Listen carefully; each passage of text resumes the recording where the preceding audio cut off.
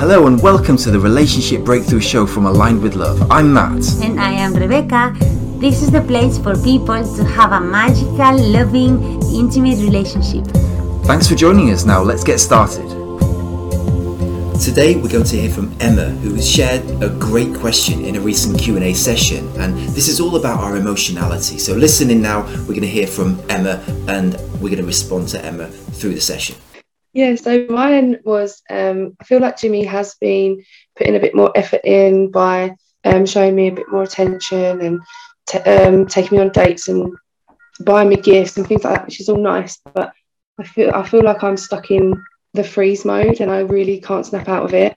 And I don't know if that's where I'm trying to protect myself, because I don't know if it's just all artificial, gifts. And I just feel like I need something deeper than that, if that makes sense. Thanks for that, Emma. Can I ask a question just to clarify? When you say you're stuck in freeze mode, what does that mean exactly, please? It feels like I know I've done it. I've literally put a wall up, and I just can't. I just feel like I can't feel anything. The wall is up. So really shut off, if that makes sense. Okay, so is it like you feel that, if I'm understanding Emma, is it that you feel like you should be feeling more like emotionally connected to James now, but you don't? Yeah. Is that it? Okay. So yeah, we're struggling to connect more emotionally, not just physical connection. I see. Okay, Emma. A deeper contact. I see. Thank you. Thank you for your question, Emma, for sharing. When we go into freeze mode, if you remember the 4 Fs, the graphic of the 4 Fs, fight, flight, freeze, and fawn, freeze is one of the unconscious reactions that we have when we are in distress, when we are stressed. So I would ask you, what are you afraid of that is keeping you in freeze mode? Yeah, I think I'm probably afraid that it's just all for show, and that I'll probably get hurt again. That's right. Has it ever been another time in the past when your partner has promised to change or to do something, and maybe he has done it for a short time, but he has not followed through? Yeah, I would say so. Yeah. So it's like a defense mechanism. I think you used that word, Emma, that you almost like on some level you feel that you've been let down in the past, so now this is your defense mechanism to not get hurt. Is that what you're saying?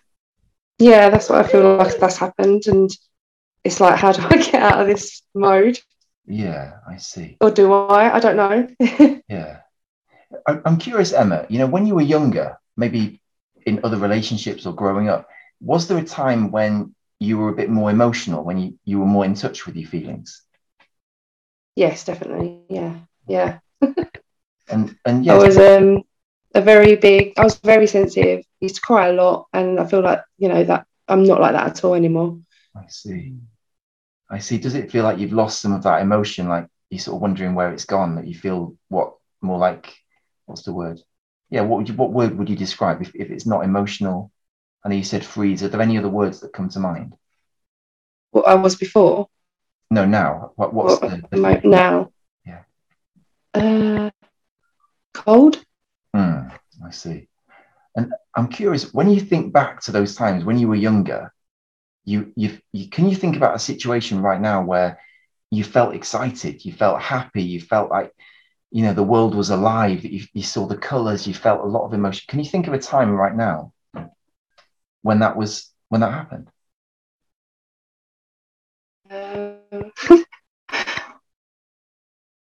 Probably, I don't know.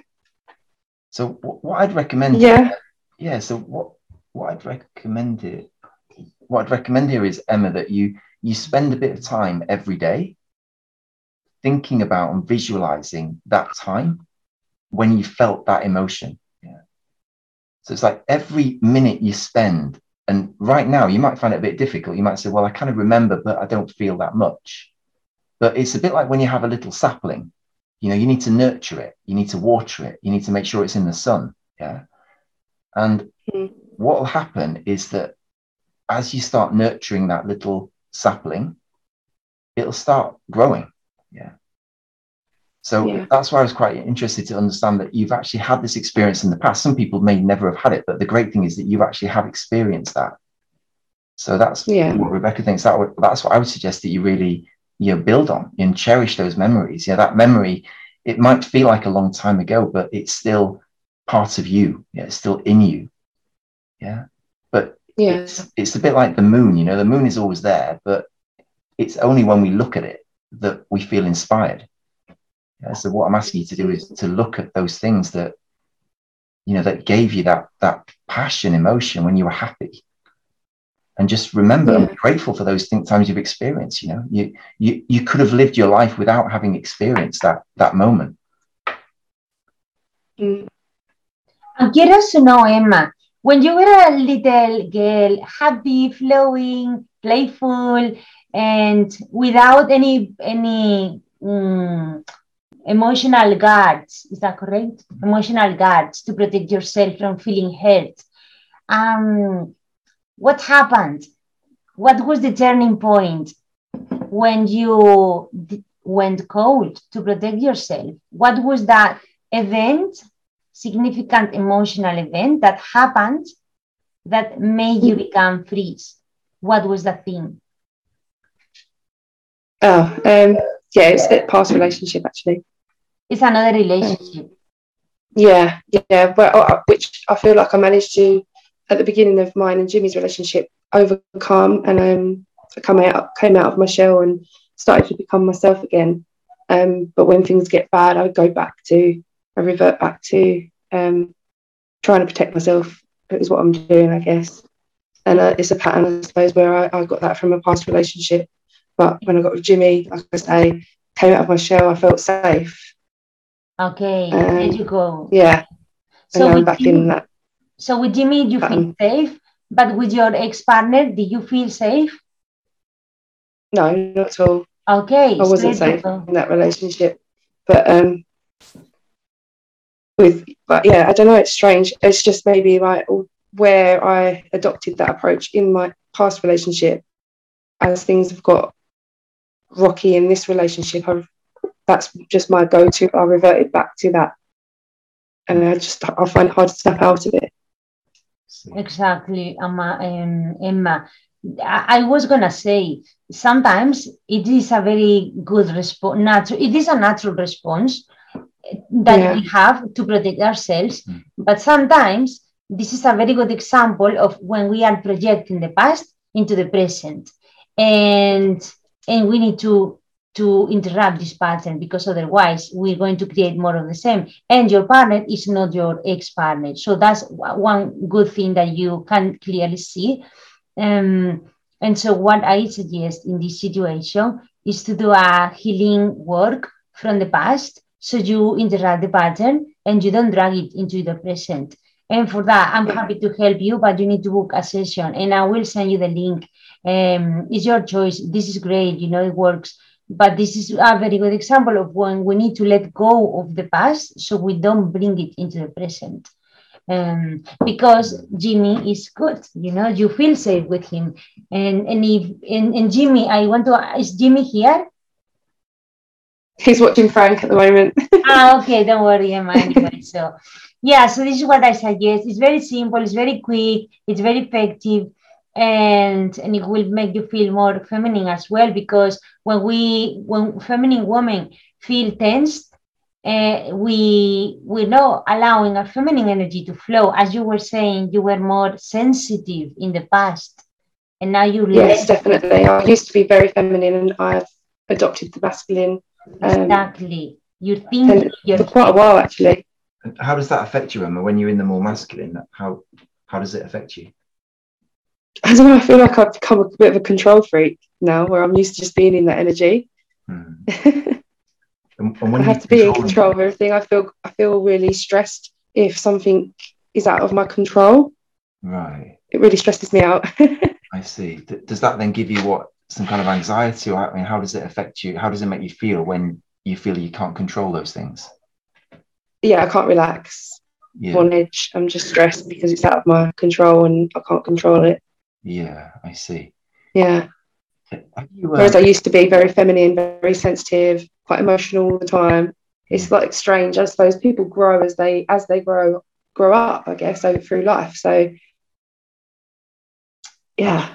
Yeah. I mean, our experiences shape us, don't they? You know, and particularly if we've had some difficult ones that we haven't fully processed, or, you know, they've affected us, and because what we do then is develop coping mechanisms, which at a certain point in time make perfect sense. Like maybe with your ex-partner, Emma, my guess is that coping mechanism did actually help you at some point. Yes, that's probably right. And then I haven't shaken that off. It's kind of stuck. That's it, exactly. Because if it didn't make sense at some point, you would have never have done it. So we can assume that you did it for a reason. But then it's just recognizing that in a different situation, we're running an old program. So it's like, you know, realizing that is the starting point, but on its own, realizing it won't change it, because it's a habit. Like any habit, we need to build new habits. So, you know, Rebecca's given you a few suggestions. I mentioned a couple as well, but you know, I'm very confident because you've had that emotion in the past. You know what it feels like. It's just allowing it to find its way back. Another great exercise. Can I just say one more? Another great exercise, Emma. Is there anything that you do? Maybe for some people, it can be like listening to certain music, or maybe reading poetry that connects you more with your the emotional side of you. I just wonder if there's anything that you do, maybe playing a musical instrument or watching a certain film that just connects you with that emotion.